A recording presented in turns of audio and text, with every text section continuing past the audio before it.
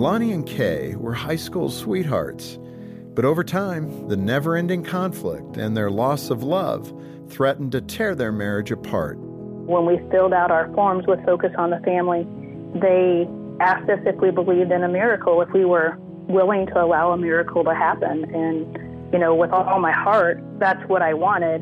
Lonnie and Kay attended Hope Restored, where Focus counselors help heal and restore broken relationships, giving husbands and wives godly hope for the future. I guess what I'd say is I cherish her now more than I did before, and I have a way that I can communicate to her that I did not have before, and Focus on the Family's given me that ability. I'm Jim Daly. Working together, we can save more families like Kay and Lonnie's every month. Become a friend of Focus on the Family by calling 800-A-FAMILY or donate at focusonthefamily.com/family.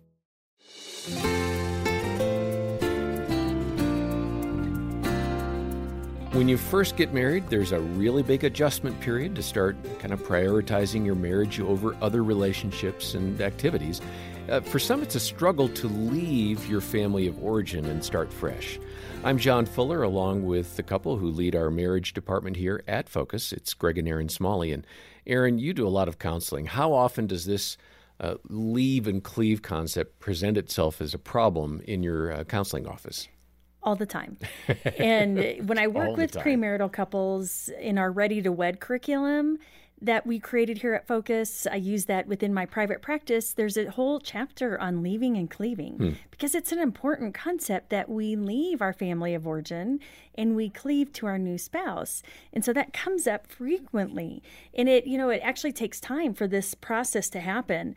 Moving from me to we can take anywhere from 7 to 14 years. Wow. Isn't that I don't think wild? Anybody goes into marriage thinking, and by year 15, I should have this down, right? Well, it gives a couple a break by better helping them understand what's the right expectation. Yes, that's the We're right not going to do this expectations. in year 1 or 2. It's going to take some time. Mm-hmm. Mm-hmm. Well, Jim Daly and I talked with Bill and Pam Farrell about these kinds of things for newlyweds. They're passionate about helping young couples succeed.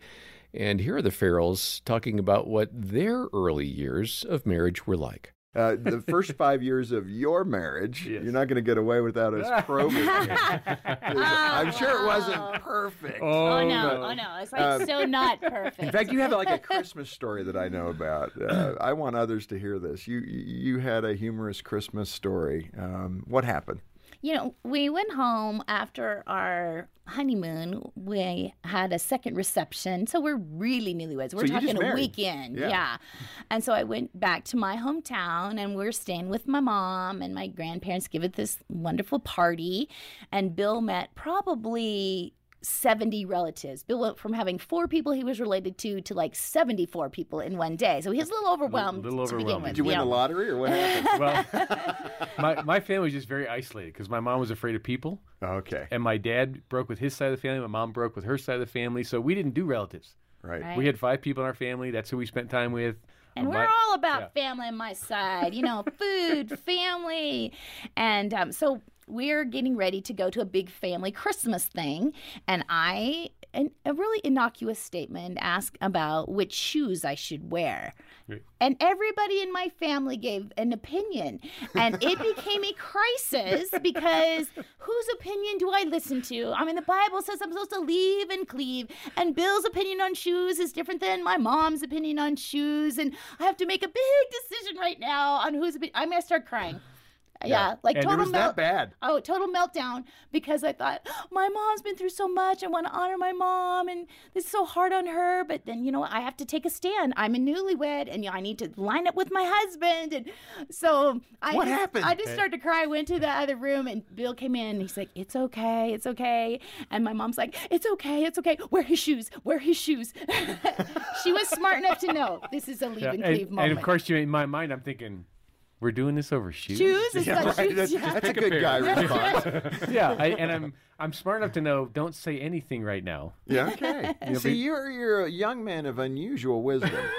I wasn't that smart. He was like, what will help you, Pam? What would be the most helpful? Yeah, but every fiber of my being is saying, solve this? Is this a simple thing? Shoes, man. Like if we're crying over shoes, what are the reasons going to be like? Welcome to marriage. In fact, this subject of leaving and cleaving, it's a good one. It's one of the most difficult things that a young married couple experiences, and they need to get it right. And your example of the right thing for the man to do is a good example. Let's hear a clip from another worried person about what to do. My mother-in-law drives me crazy because she calls my husband every single day just to chat. And I just wish that my husband would talk to me that much. And so it's really frustrating for me because I feel like he talks to her more than he wants to talk to me. So what am I really supposed to do about setting those kind of boundaries with he and I in our relationship? Wow. I mean, there's a big one. Yeah. Powder keg. Yeah. That is a powder keg. It's a good way to describe it. What would you say to that young married woman? Well, and her true feelings were not that the mother-in-law calls and talks all the time. It was, I wish my husband would talk to me that much. That's the real statement in there. What has to happen there? How does she begin to address this with her husband? What does she need to say? How does she need to say it? So that it doesn't alienate her from her mother-in-law. Right. Because the mother-in-law is probably her best advocate in most cases. So it's just an adjustment that needs to be made.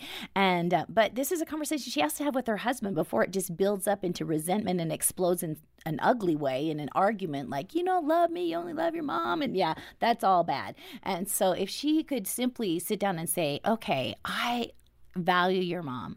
She's made you a wonderful, godly man, and I so appreciate the fruit of what your parents have put in your life. So because of that, I long for more time with you. And how can we work it in? It seems like you have a natural way of talking with your mom several times, a day. I would love for us to figure out what that's going to look like in our new relationship. So could we sit down and figure out how we can connect on a really good level with our time together? And, when you come with an attitude that's not against anybody else, but for all of us, it usually will turn into a winning conversation. It's when you start blaming that then fireworks go off.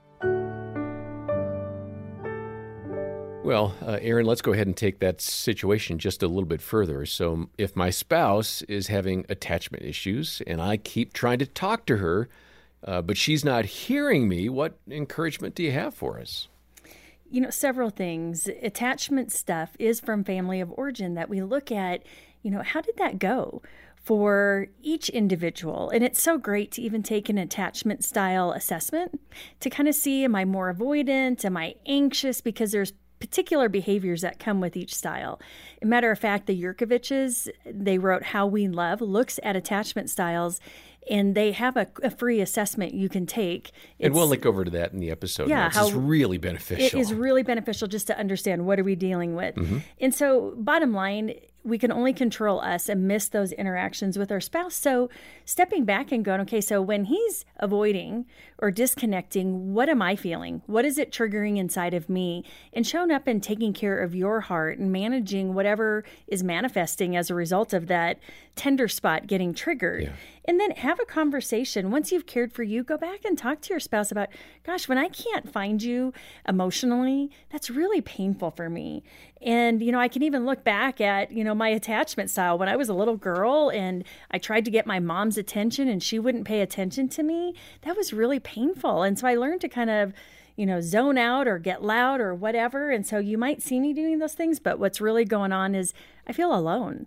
And, just having a healthy conversation, a healthy dialogue, and then pursuing, what is it that goes on for you? Yeah, you're not trying to fix the other person. You're trying to get in their skin kind of and understand what's going on inside. Give insight. I'd only add, let it be a prayer point. If you're feeling a certain way and you can't get the closeness you want as a couple, pray for your spouse that God would work. Not that he would fix them because it's their problem, but sometimes we pray that. Or maybe, let me say that again. Sometimes like I pray that coming out of a closet. Okay, Greg, I'm going to exit on that note. You had one more thing, though, you wanted to share. Well, I was just thinking there definitely within our marriage, I tend to probably be more the avoider. And so there's many times that, Aaron, right, you feel frustrated. You just feel disconnected. But often, and I really appreciate this, instead of going, what is your deal? Why are we so disconnected? Why won't you spend more time with me? you'll say something like this. I was just thinking about you. I love it when we're in those seasons where we're really having consistent time together. How could we do that, now? Because I know things have changed, but I really desire to connect with you. How could we do that more consistently? And what I've noticed is that it doesn't put me on the defensive. Not that I'm saying Erin's responsible for my emotions and whether or not I'm defensive or not, but I'm saying when she frames it more in the positive direction versus here's what you're doing wrong versus here's what I long for. And when we do this, I love that. How could we even do that more? It just, it keeps me then going, yeah, because I like that too. How could we do that better? And so even the way we bring this up to each other, there can be, a way to talk about that doesn't create kind of that defensiveness. And I appreciate that. You do that really well. And part of it for me, part of my growth has been understanding who Greg is. And, maybe more of an avoider, but even looking at his personality, he's not one that's going to be like, hey, I got to talk to you. And that's more me. And sometimes I expected him to show up like me. Yeah. And so just understanding who he is. Now, granted, things can get out of balance and we can talk about that and I can encourage and, that sort of thing. But really just, being aware of who is my spouse by nature. Yeah. All right. I've got 3 things that we'll close on. One is Erin mentioned earlier the Yurkoviches, Mylon and Kay Yurkovich. Search them out on our website. We'll link over to an assessment that they offer so you can kind of understand. Book. You can understand kind of how you're wired from your family of origin. And then, we've talked about some things that might need counseling intervention.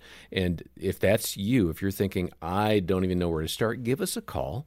We have caring Christian counselors here, and it'd be a privilege for us to connect them with you, have an initial consult with you, and kind of get you going on the journey towards some healing and a stronger marriage. Our number is 800-A-FAMILY, and we'll link over to the counseling team there in the show notes as well. And then finally, More Wisdom from Pam and Bill Farrell is available in their book, The First 5 Years. If you're in that window of almost married or those first 5 years, get a copy of this. We're making it available for a donation of any amount, either a monthly gift or a one-time donation.